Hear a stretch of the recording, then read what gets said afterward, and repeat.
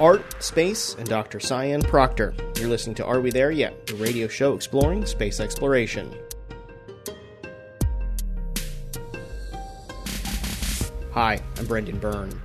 Dr. Cyan Proctor was one of 4 civilians to head to space last year thanks to SpaceX's Crew Dragon capsule. The mission, called Inspiration 4, sent the crew on a 3-day orbital trip and back. Those of us here on Earth were able to follow along with the crew through a documentary airing in near real time on Netflix. Dr. Proctor was the pilot of that mission, becoming the first black woman to pilot a spacecraft. In her downtime, she took to art, bringing a set of watercolors to space and writing poetry. Her interest in art had only just begun, but thanks to the mission, she took it to new heights. We'll speak with Dr. Proctor about where she found her inspiration for art and what she hopes to accomplish by sharing her work with the world. That's ahead on Are We There Yet? Here on WMFE, America's Space Station.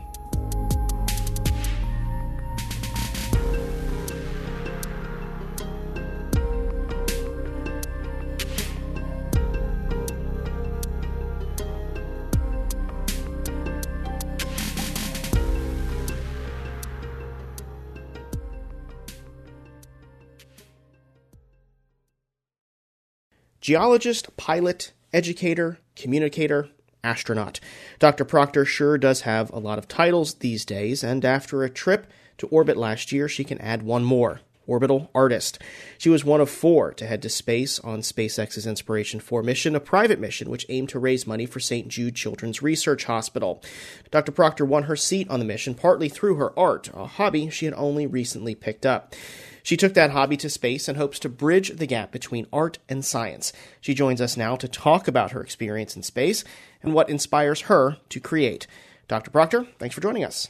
Thank you for having me. It's great to be here. So, Dr. Proctor, I'm wondering if you can even answer this question. Which came first, your fascination with science or art? Oh, definitely science. I was exploring as a kid early on. My dad was a self-taught scientist, and he just encouraged me to go out there. Tell me a little bit about your science background. You're a geologist. What kind of path did that take you on? Yeah, so I have my undergrad is environmental science, my master's is in geology, and my PhD is in science education. And I've always just loved to travel and to be out hiking and looking at rocks and just exploring how Earth processes work. But I fell in love with teaching when I was in grad school. And so I knew that I wanted to be a college professor and inspire other people to love our planet just as much as I do. We all followed along on your journey with Inspiration 4. Thank you for bringing us there.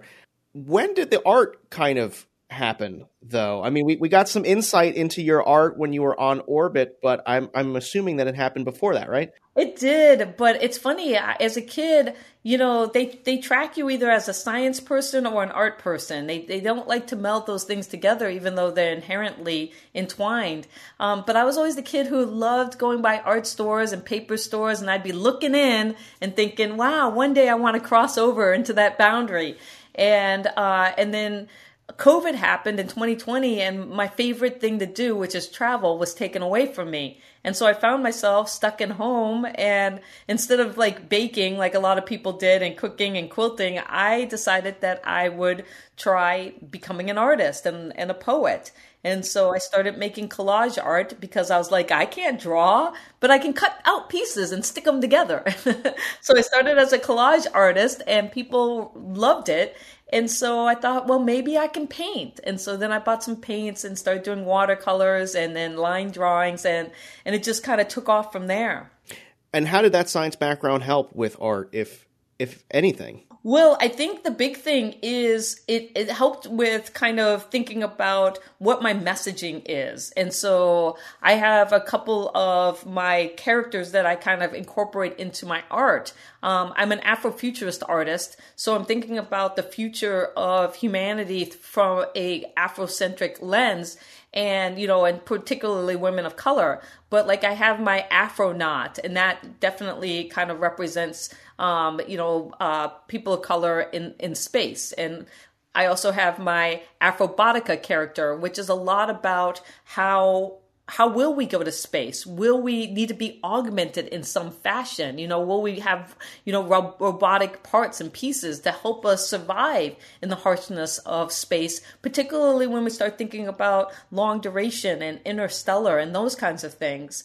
Then I have my Afro Gaia character, and that's Mother Earth, and from a geoscientist, and we are impacting our planet, and she's watching. Let's talk a little bit about Afrofuturism. Can you describe it to our listeners who may not be familiar with Afrofuturism? Yeah, Afrofuturism is really thinking about the future, but from this Afrocentric lens. And what that means is, how has society, the past of society, had impacted people of color, but then how can we flip that and make it better for the future? And so really it's about looking at Black culture and contributions, how they will continue to grow, and in ways of inspiring. I come at it from an inspirational point of view of thinking that through art and through the arts, we can influence the future of people of color, and particularly African Americans and people out of Africa. But we're all out of Africa. And so that's part of my Afro Gaia, is looking at the fact that Mother Earth is, from that African lens where we all originated. When you create these characters and like your Afronaut and Afro Gaia, and you're drawing them or writing about them, how important is equity and inclusion when we do look towards the future, and why is that important for you to highlight with these particular characters? To me, it's everything. I think that the one thing that we can do is strive for what I call a Jedi space, a just, equitable, diverse, and inclusive space for all of humanity. Because it's the first time where we get to write the narrative of human spaceflight. And you can think of space as almost like a clean slate. We've had 50 years out there, but what do we really want to strive for? And for me, it's that Star Trek generation, where we boldly go, but we go together as one species from Starship Earth out into the solar system and beyond. And the more we can make that a Jedi space, the more we can influence our own home to be a Jedi space. Because when we're talking about space is wherever we are, wherever we're inhabiting it. And so if we all work towards this collectively, think of what the world would be like.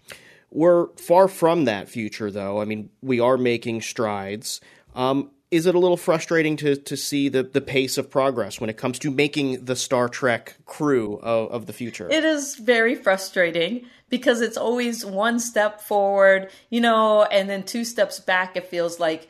Because again, it's access, it's inclusion, it's, we still have to deal with some of the issues from the past, that just category. So it is frustrating, but again, it's the messaging, and we need allies. We need people who consciously think about how to make the space around them a Jedi space, particularly thought leaders and visionaries and people who are pushing the envelope. And so my goal is to get that on their radar so that now when they do think about settling Mars, they go with it with this kind of Jedi space in mind. Dr. Proctor, I'm wondering if you can talk a little bit about some of your artwork that you did on Orbit. I can't believe that you've only been doing art for just a few years at this point. Some of your stuff is absolutely beautiful. Tell me what it was like, creating art from that incredible space it must have been inside the Dragon capsule on Orbit. That was one of the biggest challenges. And so I love the fact that SpaceX was like, we can figure this out. They helped me get my watercolors all set up. And then also I brought markers with me. And the first thing that I drew was a dragon. It happens to be the one thing that I've drawn consistently my whole life as a kid. And so I first did that to just see, what was it going to be like to be kind of floating and be able to draw this. But, anybody that does art knows that it takes time to do it. And so even though we have this cupola with this beautiful view of the Earth, you're circulating, you're orbiting every 90 minutes. And so that means you get a sunrise and a sunset every 45 minutes. And it's just not realistic to be up there and trying to draw and paint, because it takes hours to draw and paint. So I kind of like had to figure out a place where I could hunker myself down and wedge myself in, because every time you move, that energy causes equal and opposite force, and place where I could, put all my material out and draw and paint and not be disturbed. And I'm really lucky that, SpaceX and my crew members they knew this was a priority, so they gave me the space to do it. And that was, it was a fantastic experience. I was a little worried. I'm like, will this work? But because of the way the watercolor pens now come, where you can preload them with water, SpaceX made sure that I had all my pens loaded. And then I had all of my art and stuff had Velcro, so it was all stuck into a container, so nothing would float away. Although I did lose one of my caps to one of my paintbrushes. Well, and this is really funny, because you got to be careful, because something like that can float away, and then it gets lodged in a place like where the forward hatch closes. And if it gets caught in something like that, a mechanical piece, it could cause damage, and then you could be in trouble. But luckily, it circulated over to Haley, and she grabbed it and gave it back to me. Oh, good. Now, I hate to say this, Dr. Proctor, but you are not the first on-orbit watercolor painter I've actually talked to on this show. Nicole Stott. Nicole Stott, yeah. Did you ever have a chance to chat with her about the art, maybe before or after? Oh, yeah. She was my inspiration. I love Nicole. And so I used her as the example with SpaceX when they were a little leery about me taking art, paint into the capsule. And I'm like, no, I'm not the first. Nicole Stott. And I had to show them, and they're like, okay, we can figure this out. From an engineering standpoint, that sounds kind of terrifying, right? This artist wants to bring a bunch of paint. It does, because it's just getting all over. Will the paint hold? If there's vibrations, you just don't want what they call foreign object debris, or FOD, floating all over the place. Was your inspiration? You said because there were sunset and sunrises every 45 minutes and an orbit around the Earth every 90 minutes.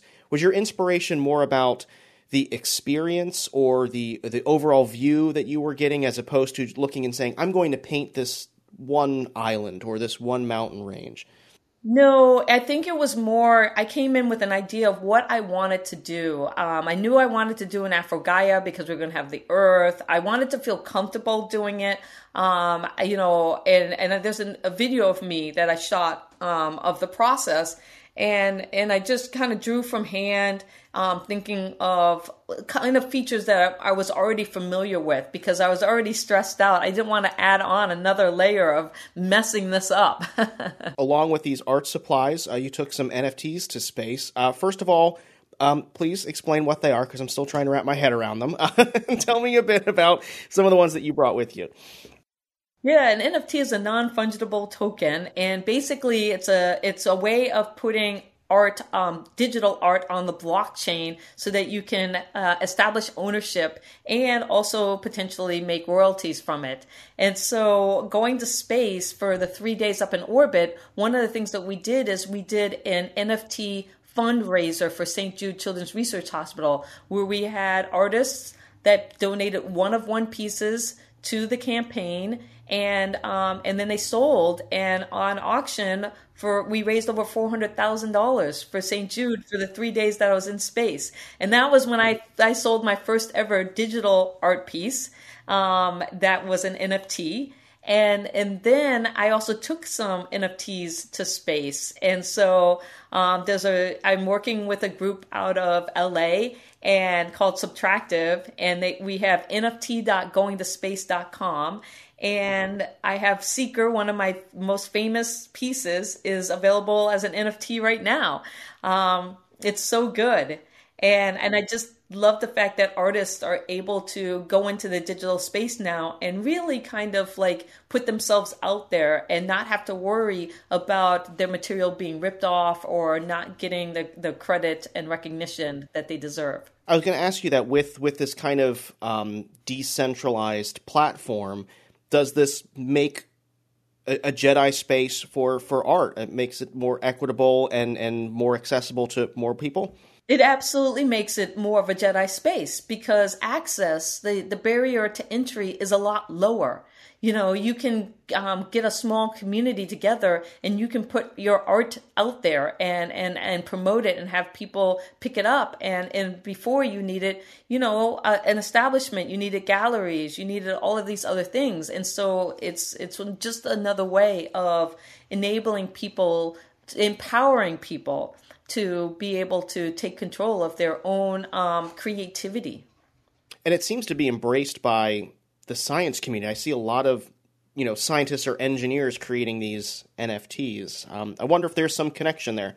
Well, I think what's fun about the digital or the metaverse is that there is a technical side to it. And so being able to understand that technical side and meld it with the creative side. And so you're seeing teams come together that are really fun and interesting because you have artists that may not know the coding, but then you have these engineers and coders coming together. And then what I love about it is that you can actually do projects for good where, I've been talking to a lot of people about ocean and ocean cleanup and plastics and stuff like that, and how you can create a community that will come together and through art be able to raise money for causes that matter most to us in society. Our conversation with Inspiration 4's Dr. Cyan Proctor continues after the break. Are We There Yet is back in a minute.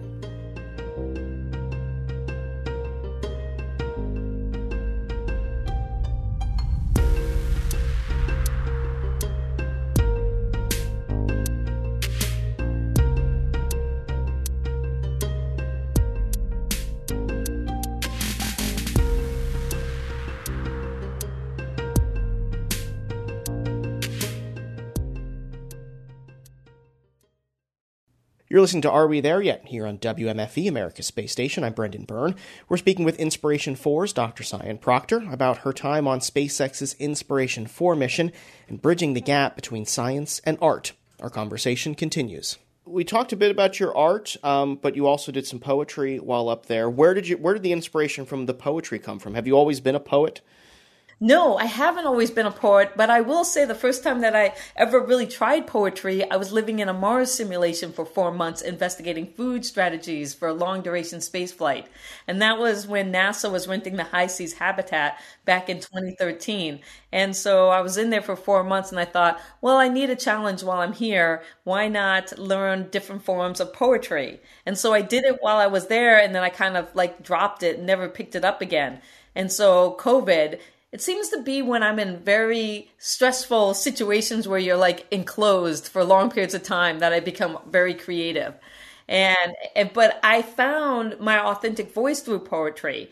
And what I love to do is create a piece of art and then follow it up with words that express what it is that I'm feeling through that art piece. So they really go together, my art and my poetry. This creative journey is chronicled in your new book, Space to Inspire, The Art of Inspiration. And within it, there's some wonderful images and some poetry. And I'm wondering if you might, because this is a radio format, if you might be able to share some of your poetry with us.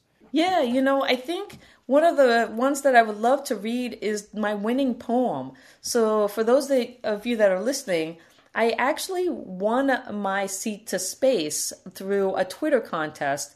I won the prosperity seat where you had to show your entrepreneurial spirit by opening up a Shift4 shop and offering a service or a product. And so I did that with my art. But then you had to create a 2-minute and 20-second video saying why they should send you to space.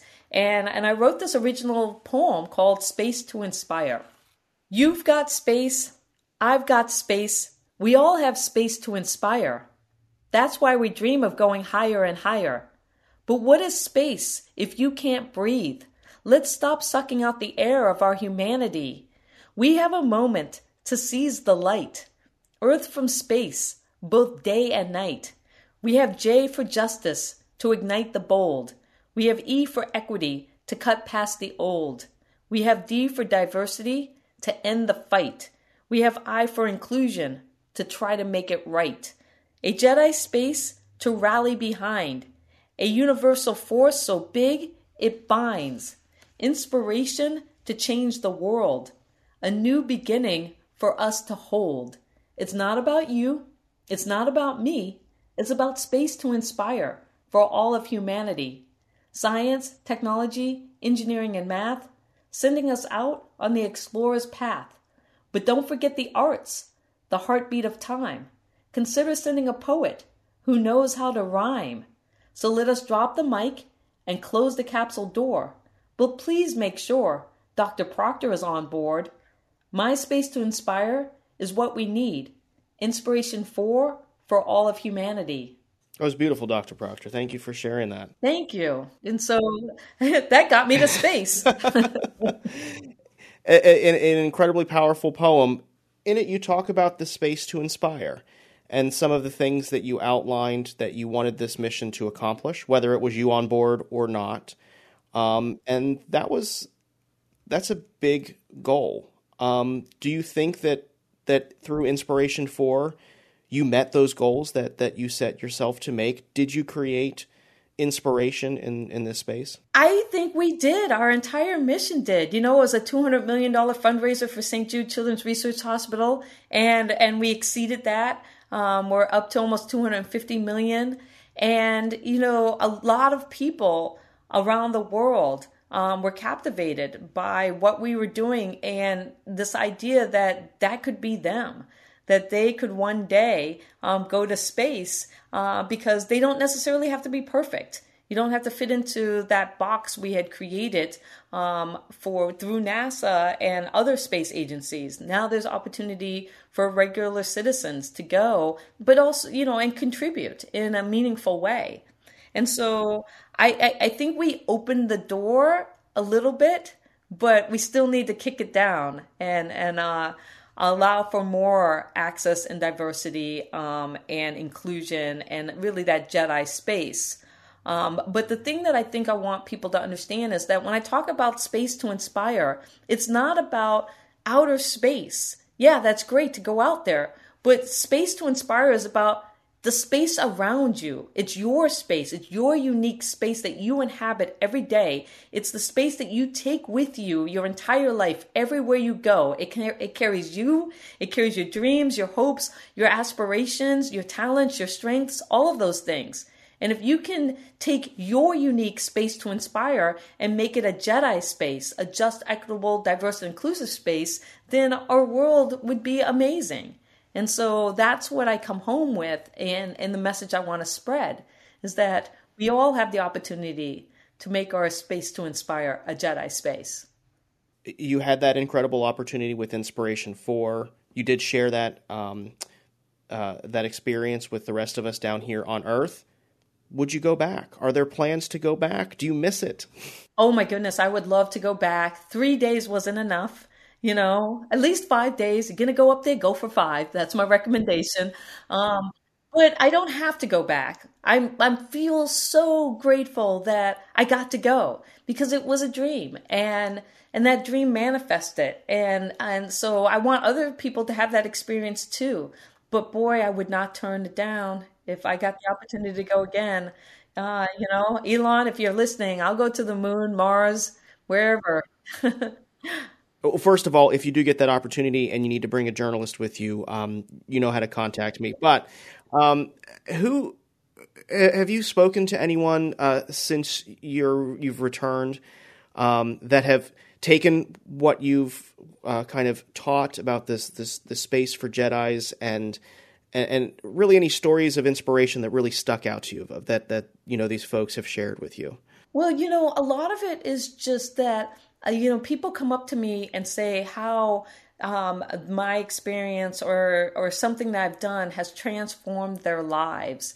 I get letters, I get drawings from kids. I just get, really cool snippets into their lives about how, they might have been on one trajectory and moved over to another one as a result of this.